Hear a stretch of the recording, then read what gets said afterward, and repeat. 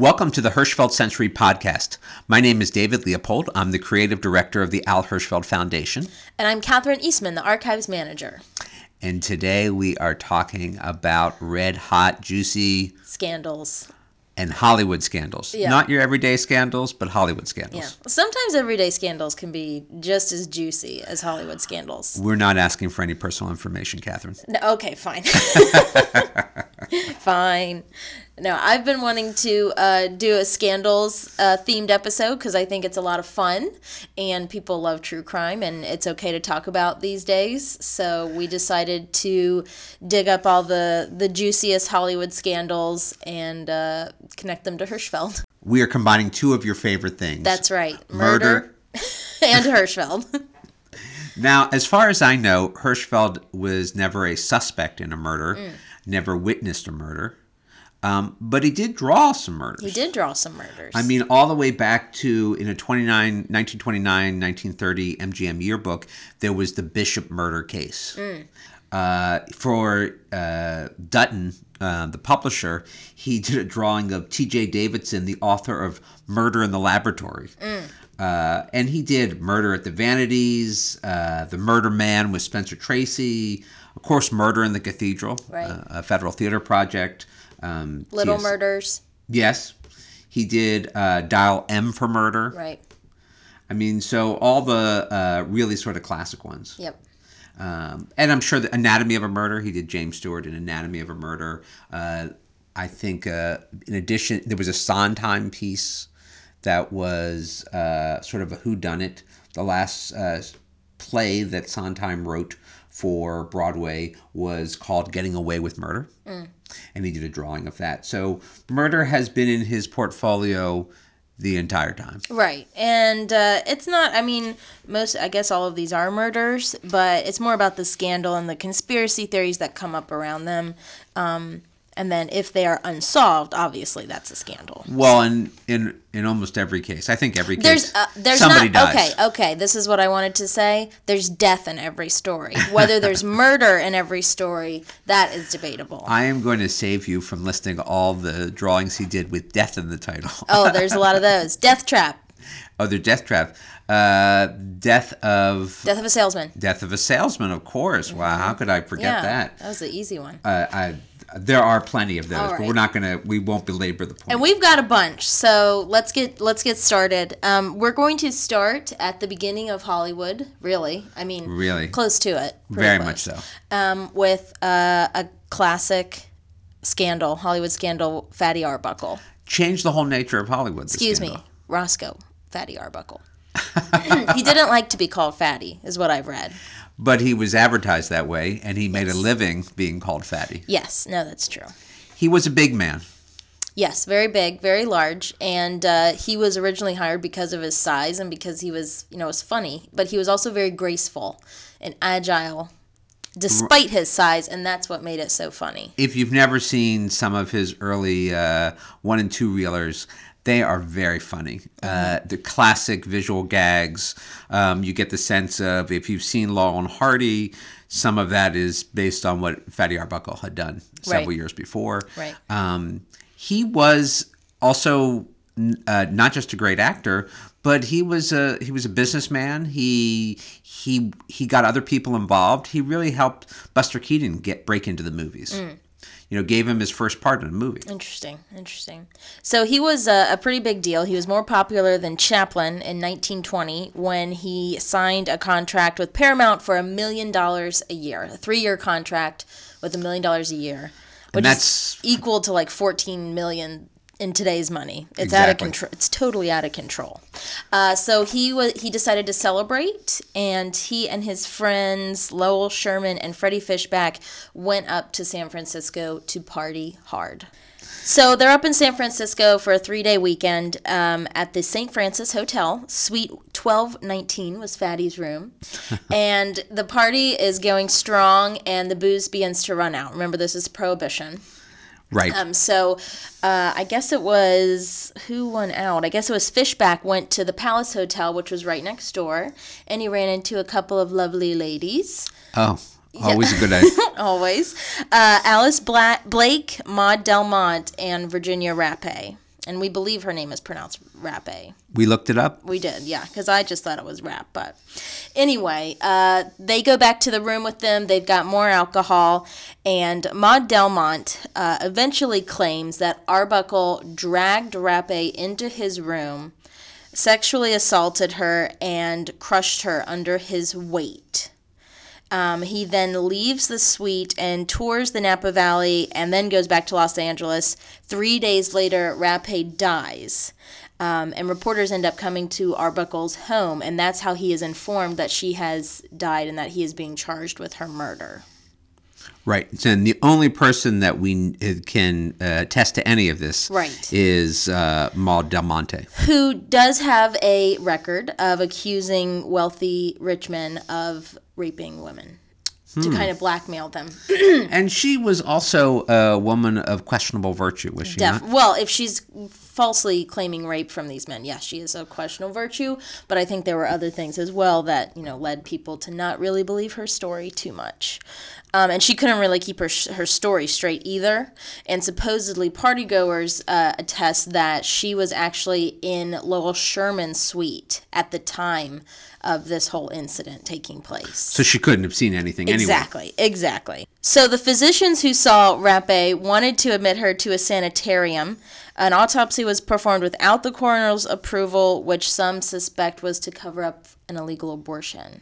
So I think Rappe was also, it comes out later that she was basically a studio hooker. Wow. Yes, and which is fine. Girls got to sex work is a perfectly legitimate way to earn a living if that's what you want to do. Exactly. But at that time, it was definitely, frowned upon even more than it is today. And the death certificate of Rappe reads peritonitis, ruptured bladder due to force, and that force being Fatty Arbuckle. Although there's no evidence of that. The only evidence of that is Maud Delmont's story. Right. And her ruptured bladder.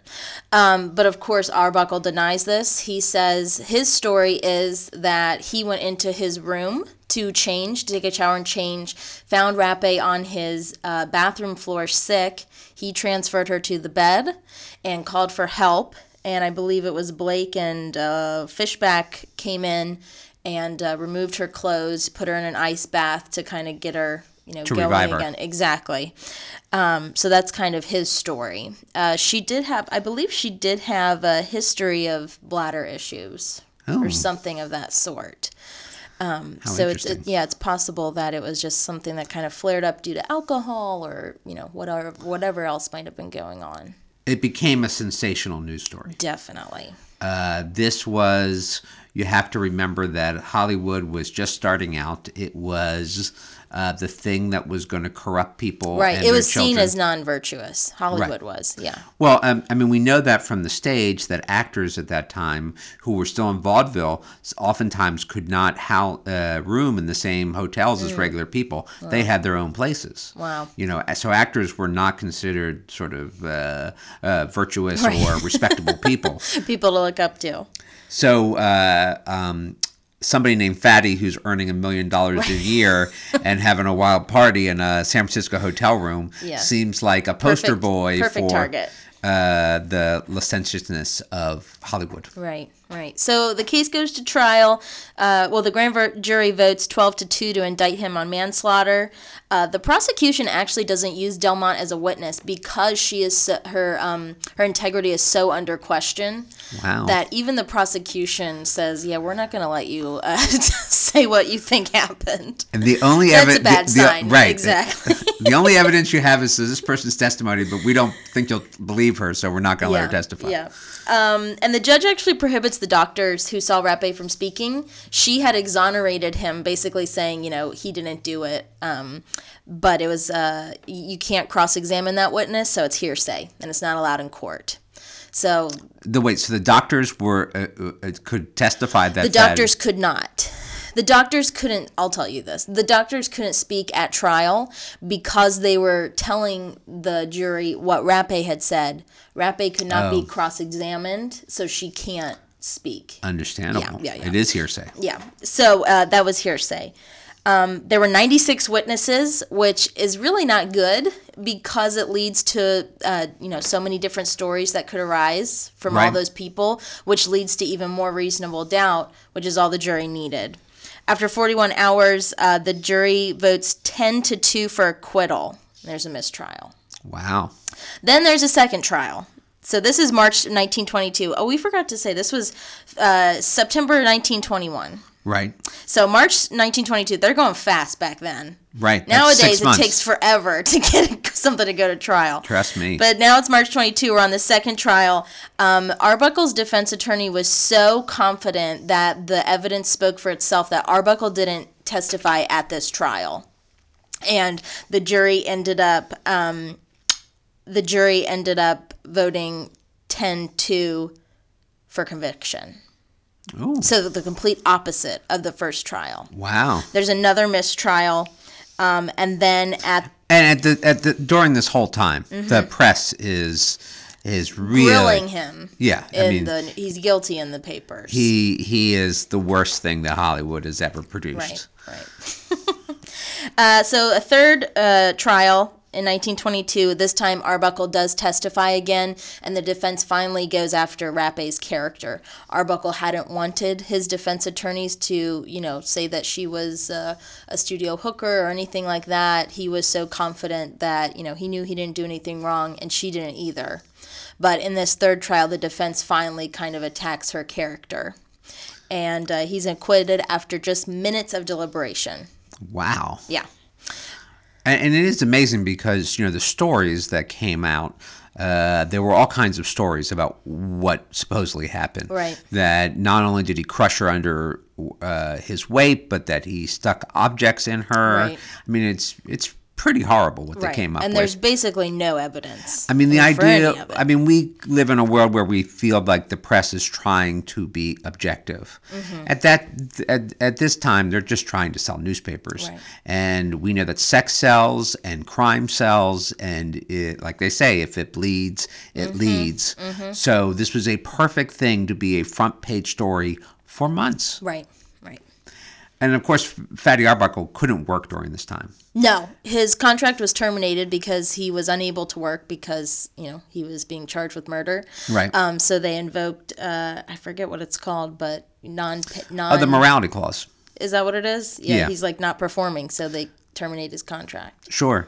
And the side effect of all of this is they hire the Motion Picture Distributors Association hires a guy by the name of Will Hayes to start being sort of the cop in Hollywood. Right. And eventually that leads to the Hayes Code, which wasn't actually come around until, while it started, it doesn't really become the law of the land until 1934. So all those movies that are done before that, Right. before 1934, are considered pre-code. Right. They could be a little more risque. Oh, they were definitely a lot more risque.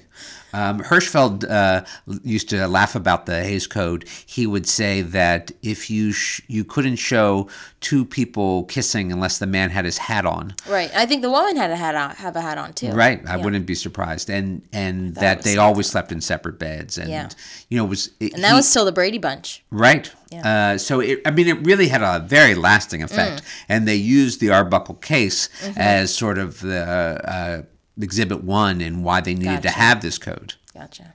As a sidebar, speaking of separate beds, one of my favorite movies when I was... Nothing personal. Yeah, well, one of my favorite movies when I was, 11 or 12 was Giant. Was starring Elizabeth Taylor, Rox Hudson, and James Dean.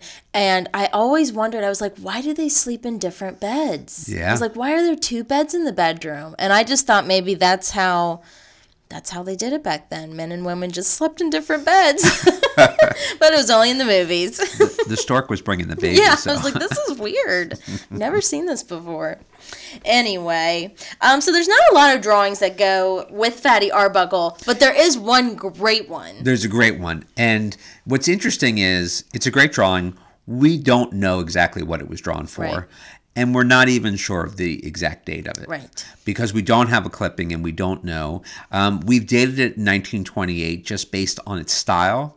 What's interesting about it is it's very thin-lined. It's not what we considered mature Hirschfeld. Right. And It's I very think flat. very flat. Yeah. I think very much influenced by the work of John Held and his Yeah, I thin can line see drawings. that. Yeah. I mean, it's a terrific piece. It is. It's just I wish we knew what it was for. Yeah. And 1928 seems a little bit late for it because he would eventually make 2 more films 10 years later after all this happened. Right. So it's like, well, I mean, it's around that time. That 10 years later would be 1931. Right. And he ends up dying in 1933, Yes. just from a massive heart attack. So there could have been a lot of things. Yeah. But it's a circa date, and we don't know exactly what it was drawn for. What is interesting is once the trials end, and even though he's found not guilty, of course, he is persona non grata in Hollywood. He has caused a lot of problems for a lot of people.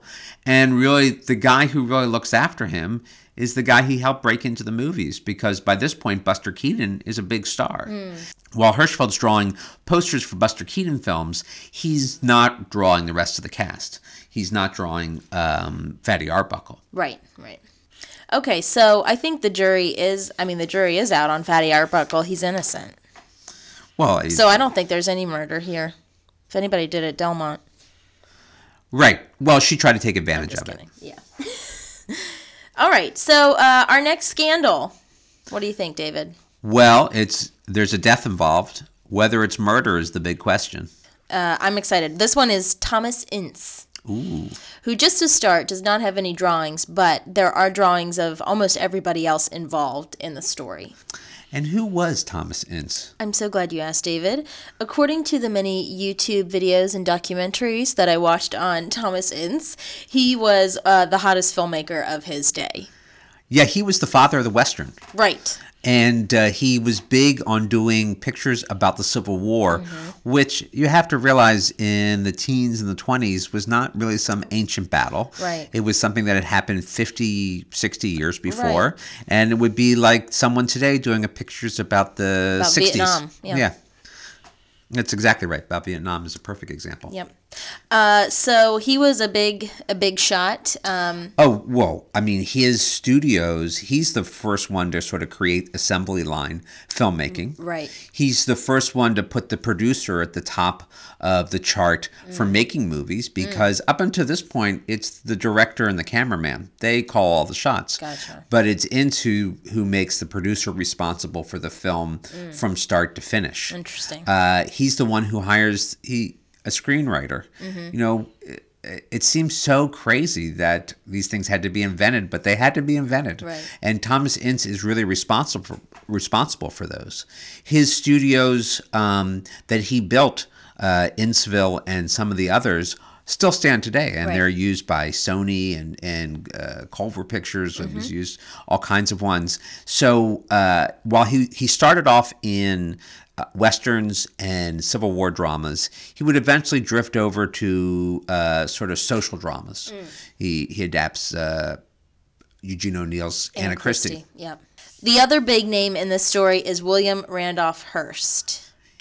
Yeah, he's a huge figure Right. in early 20th century because he is the model of the press mogul. Yes, and I actually last night just started a new audiobook. My husband got me for Christmas. It's called American Heiress. It's about the kidnapping of Patricia Hearst. Who is his granddaughter. Exactly. And I've only read the first 5 chapters, but I got a lot of details about William Randolph Hearst, which just reinforced what I'd already researched for this podcast. There so you now go. I feel like I'm a William Randolph Hearst expert. He owned 28 newspapers and 12 magazines. And he was also kind of responsible for coining the term yellow journalism. Sure. And his thing was with the Spanish-American War, you send the pictures, I'll make the war. Right. So that was his thing. He was married, but he fell in love with an actress, Marion Davies. Right. He saw on Broadway. Correct, in New York. And obviously, it's on Broadway. And he contacted Thomas Ince to make her a star. He was giving Ince a contract to put Davies in the movies. And if you want to get a sense of who William Randolph Hearst was. There are certainly other documentaries about him, but the best one of the best sort of versions of his life story is Orson Welles' Citizen Kane, Right. which is very loosely based on Hearst. And Hearst, of course, hated it, but very much it was that's what it's based on. Yeah, gotcha. So that's how those two are linked together. Right. Hearst wants to make Davies a star. So, on Ince birthday, November 16th, 1924, they were going to celebrate his birthday and sign the contract aboard Hearst's yacht, which was the Oneida. And the yacht was a perfect place to hold a party at this time because, again, we're still in Prohibition. Right. And there was something called the 3-mile limit. Oh, yeah, you're in international waters, Right. so you could drink to could your go heart's drink. content. Yeah. So they were on a yacht. Prohibition, just so you know, made everybody criminals. Right.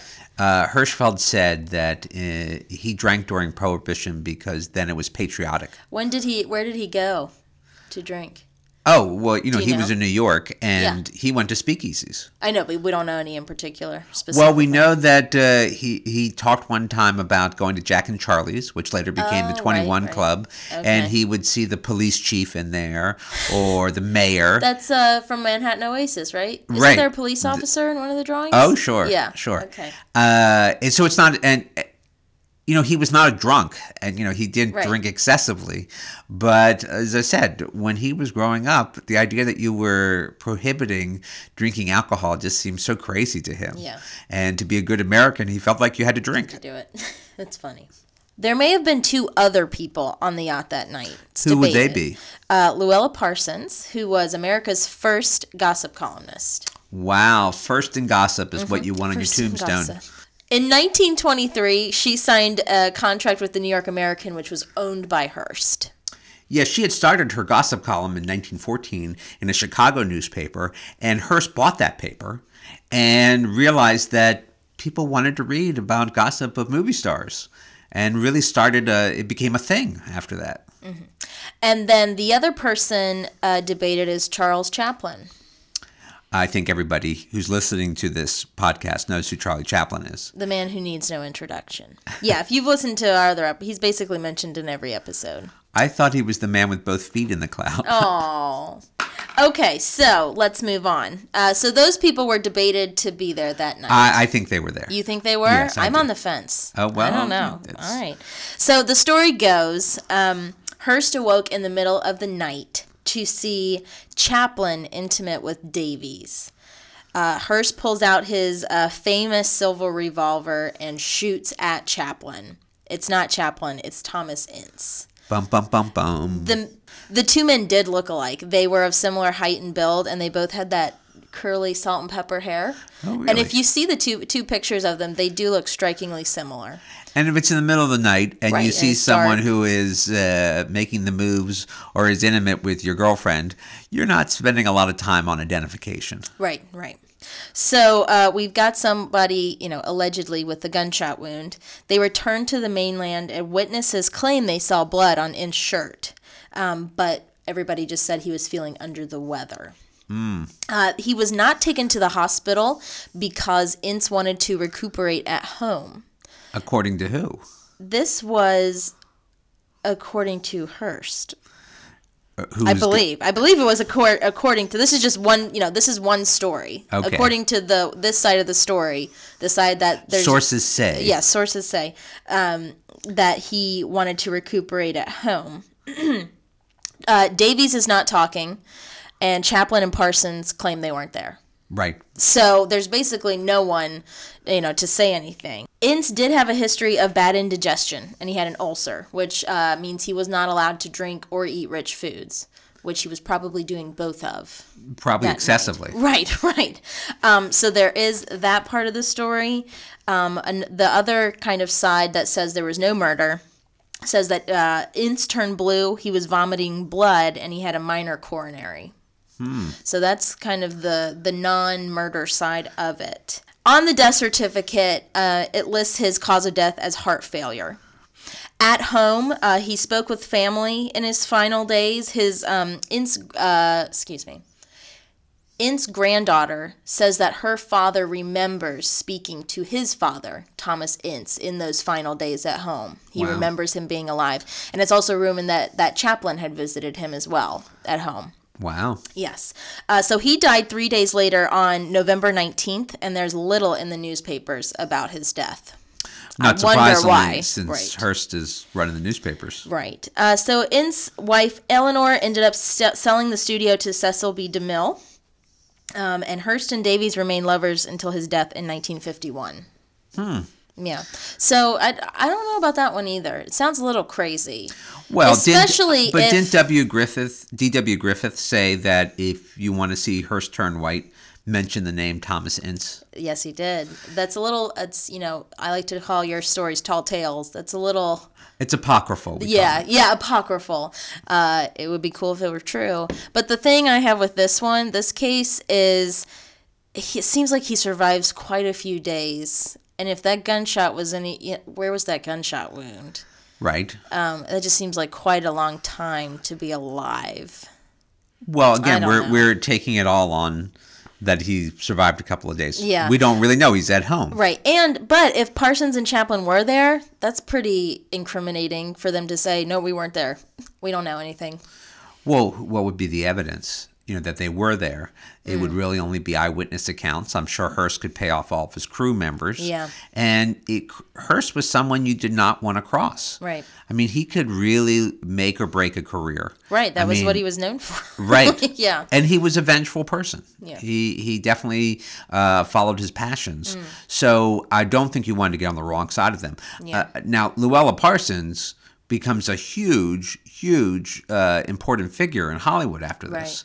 Right. And there are people who say that is because Hearst sort of paid her off, made her a big deal because she won't say anything about this. Interesting. It's a trade-off. Chaplin didn't really need anything. He needed to not be involved in a scandal. Right. And so he was successful in that regard. And Marion Davies was not only in love with Hearst, but she owed her career to him at this point. Davies was already appearing in films, and Hirschfeld would first draw her in 1927 in the start of a very successful series, Tilly the Toiler. Which is a hilarious name. Yes. And he would draw her again, only one more time he would draw her in 1929 in an MGM film called The Hollywood Review. It's a great drawing. It shows Joan Crawford and Douglas Fairbanks and Buster Keaton in a totally crazy outfit. And the funny thing is, Joan Crawford is shown with an umbrella and it's raining. She's singing this new song called Singing in the Rain. Oh. And of course that later gets to be the title song to the great film of that name. Right. But that's where it was first written for. Interesting. Hirschfeld drew Hearst twice. Right. We have records of it from his account books. We do not have any pictures of them. Yes. So you're going to have to take our word for it. Yeah, it's a shame, but that's the way it goes sometimes, especially with these early drawings like this. Right. This is very early. And then Chaplin, we chose to include some of his earlier drawings of Chaplin, more from the period. So if this all happened in late 1924, the very first recorded drawing that Hirschfeld does of Chaplin is in 1926, and it's not a drawing. He comes back from Paris, and he decides to take an etching class at the Art Students League in New York with Eugene Fitch, and he produces a small body of etchings, almost all of which are scenes from Morocco that he had just been back from. Oh, interesting. But he did one caricature etching, and it's obviously a test. He's fooling around with different things, and there's a bunch of different heads. But it tells you who were the biggest stars at that time, because in the center of it is Chaplin. But there's William S. Hart, who was a famous Western actor. There's Eddie Cantor. Eddie Cantor's in there. Patsy Kelly, Oh, right. who was a big star at the time. Yep. So these are the sort of seminal Hirschfeld caricatures. Mm-hmm. He had only been doing caricatures for a little bit more than a year. But when he took this class, he had not published a caricature specifically for the newspaper. He hadn't done his first theatrical caricature yet. That would be December 1926. Exactly. Yep. And then the first time he draws Chaplin for publication is the following year, 1927, when Pathé re-releases his film Sunnyside. Yes, I love that. That was my first Chaplin film I ever watched because I had seen the poster in the archive, and I said I should watch this movie, see if it's any good. You really fulfilled the mission of that poster. The poster was to make you see the film, you watch the movie. And you did it. So it was really funny. I was laughing out loud. It's a good one. My favorite scene is where he puts all the sugar in the coffee, and then it basically just turns to pudding.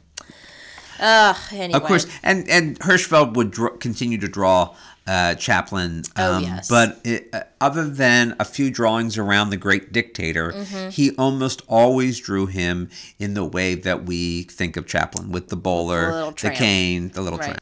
Our next case is the case of Thelma Todd.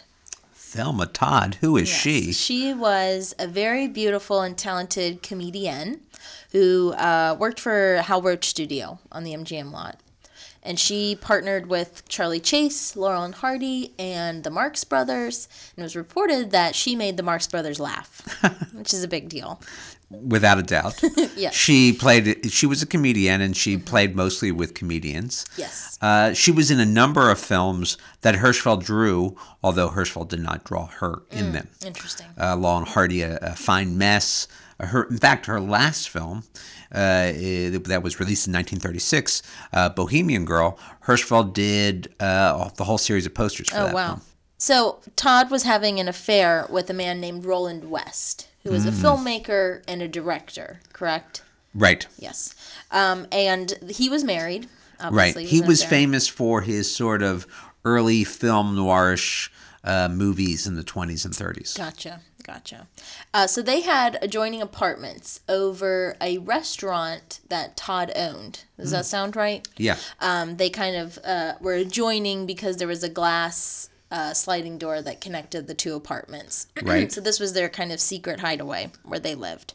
So the story goes that on the night of December, I believe it's December 14th, but it could be the 15th, Todd goes to Roland West's house and demands that he come out with her. She's a party girl. She wants to party. Right, and he doesn't like that. He followed her and locked the garage door so that she couldn't get out. This was at a friend's house. I believe so. That's the impression that I get. It's very, very close to the restaurant and where she lived. Right, but the woman in question whose house it was actually a former lover of Roland West. So it looks like he was at that house. I would think he would be aware of it, sure. Yeah. And she was found December 16th, 1935, slumped over in her car in that garage. Dun, dun, dun, dun. Exactly. She was discovered by the maid, and the maid remembers the door being ajar slightly. The garage door. Correct. Thelma Todd was dressed for a night on the town, complete in evening gown, fur coat, and jewelry. So she was ready to go out. It just appears she didn't make it that far. No. Now, the key here about the maid finding the door slightly ajar, why is that important? Why? Well, because the story goes that Roland West had locked her in the garage. But now the garage door is open. So this part of the story says that Roland West went to the garage in the morning to check on her, found her dead, and, panicked and walked away before he remembered, he didn't remember to lock the garage door back. So that's kind of She died of carbon monoxide poisoning. Yes, the cause of death was accidental carbon monoxide poisoning. So that's that story. And then the other part of this, the other kind of conspiracy side, involves the mafia, as many conspiracy theories do. She was Lucky Luciano, who was big in Hollywood at the time, wanted her restaurant because it was a big nightclub and restaurant where glamorous Hollywood ladies and leading men hung out. It was called Thelma Todd's Sidewalk Cafe. That's right. He had wanted that restaurant. Todd told him, "You'll get it over my dead body." Luciano said that can be arranged. Now, this was the night before she died. That sounds This apocryphal. meeting, yeah. This does sound a little apocryphal, but look, we have to give all sides of the story. Right? Then the rumor goes that Todd's driver drove her back to the restaurant. A car pulls up and demands for her to get in, and the rumor has it that that was Lucky Luciano, and that he ended up killing her. Now, on the coroner's report, there is no sign of physical violence or anything like that. She has a small cut on her lip, which could have easily happened from her passing out from the carbon monoxide and hitting her head on the steering wheel. Right. Who hasn't done that? Exactly. So I discredit the Lucky Luciano side. It sounds like, to me, my final impression is that she was locked in the garage, had the car on to keep herself warm, maybe, and just didn't realize she would die from carbon monoxide poisoning. She was also drinking. She was drinking, and that makes the carbon monoxide take effect a lot quicker. She had a very high blood alcohol content. Her blood alcohol content was 0.13. Okay, well that's more. It's public drunkenness is Yes, 0.08. yeah. So it's almost twice the legal limit. And she was very small as well. I mean, she was a skinny lady. Right. So that all takes effect a lot faster.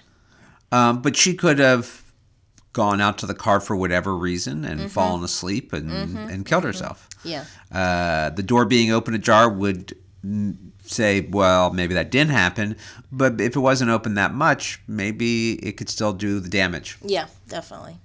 So that one, I don't know. Accident? Maybe. Isn't it true that West would eventually confess to the crime? I did read a report that said he did confess on his deathbed to killing Todd, but at the time I believe he had kind of lost it, and his story didn't really add up. So take that for what it is. Well, as I said, she was a big star, sort of in a small way in Hollywood, and certainly in films. If she had lived longer, I think we would know more of her. Definitely. Hirschfeld drew her twice. One in a great short for First National called "Vamping Venus" with Charles Murray. It's a really nice great drawing. Yeah. And we found it in an old press book. Warner Brothers press book, First National press book. And then in 1934, there was a collection of Hal Roach shorts that were released to theaters as sort of a full-length film called Hail Hal Roach, which was, I think, celebrating his 20 years making movies. Yeah. And Hirschfeld did an incredible poster for that had all the stars of Hal Roach films, including Laurel and Hardy and Patsy Kelly and Thelma Todd and all these different people in it. Right. Obviously, well, Roland West doesn't have any drawings. No, never drawn. And are there any Mafia drawings at all? Sure, there's Murder Inc. There's a drawing of real Mafia. No, the article was called Murder Inc. And it was a New York Times Magazine drawing. And then one could argue that, the gangsters in Guys and Dolls. Oh, that's true. Good point. So, and he drew some speakeasy owners in the early 30s for Stage Magazine who were probably mobbed up. Right. Did he know any gangsters? Right. I'm sure Hirschfeld knew some gangsters. But at the same point, that wasn't a big part of it. There's no drawing of Jimmy Hoffa or Gene Kana, anything like that? No. Okay. No. Bugsy Siegel, nothing like that. Okay. So the final Hollywood scandal that is going to conclude this episode, kind of rounds out the old Hollywood scandals, as it were. Exactly. Is Lana Turner. It was rumored that Lana Turner was discovered at the lunch counter at Schwab's. Oh, Schwab's lunch counter, and it became this sort of Hollywood legend. Right. And girls would hang out at Schwab's in the hopes that they would get discovered. Right. And that's close to the truth, but it's not. She was actually discovered at Coke at the Top Hat Cafe by William Wilkerson, who was the publisher of the Hollywood Reporter. He asked if she would like to be in motion pictures, and she said, "Gee, I'd have to ask my mother." I believe that's apocryphal, too. Yes, a lot of this is apocryphal, if you haven't noticed. Well, early Hollywood, like Broadway and anything of that time. As we said, the connection to the truth was not nearly as important. It had to make good copy. It didn't necessarily have to be true. Right. So when you read these press releases of early Hollywood, there's no reason to believe that those are the truth. That's the history that we have and that we can only go on, but almost always it's not true. Right. So Lana Turner was in between marriages in 1957, 1958. She began dating another mafia man, Johnny Stompanato. He was abusive to her and often threatened her with a gun, just reminding her that it was fully loaded. Wow. Yeah, there's a story that he went to a film set she was working on in London with Sean Connery and started physically abusing her there. Connery ended up threatening Stompanato back. That brings us to April 1958. Turner was nominated for her first Oscar for Best Actress. And what film was that? Peyton Place. Ooh. It was released in 1957. She was very excited, obviously, but she knew she couldn't take Stompanato to the ceremony with her. That's just bad press. Right. You can't take a mafia guy with you. So she invites her press rep, Glenn Rose, to go to the ceremony with her. But Johnny's mad about it. Oh, yeah. And Stompanato is not happy. Right. So she comes home to find Stompanato in the bedroom, and she basically says, "Get out of here right now." And he's not having any of it. He starts threatening her once again and threatens to cut her face off. He said, "That's how you make your money. I'm going to get rid of it." So this is the night she comes home from the Oscars. Right. She had just gone to the Oscars. She didn't win. And you think it can't get any worse after you don't win the Oscar. Right. Don't worry, it does. Turner had a 14-year-old daughter in the house, Cheryl Crane, from a previous marriage. This sounds like it's going to get worse. It does get a lot worse. She was 14 years old, and they had a troubled relationship, like many, wealthy Hollywood, children. They were raised by nannies and taught at boarding schools, and so naturally the career came first for exactly Lana. Mommy issues, daddy issues, you name it. Right. But Cheryl hears her 14-year-old daughter hears Stompanato threatening her mother. She goes to the kitchen to get a butcher knife and returns upstairs and stands outside the bedroom. Stompanato opens the bedroom door, turns around, and walks directly into the knife.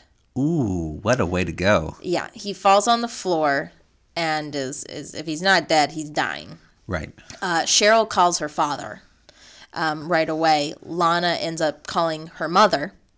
Her mother calls a doctor. The doctor comes over and tells Lana, "You better get a good lawyer." Then that nobody calls the police. Then they call the look. This is a big scandal. Well, it's Hollywood, Well, they know that they're in some deep doo-doo here. Right.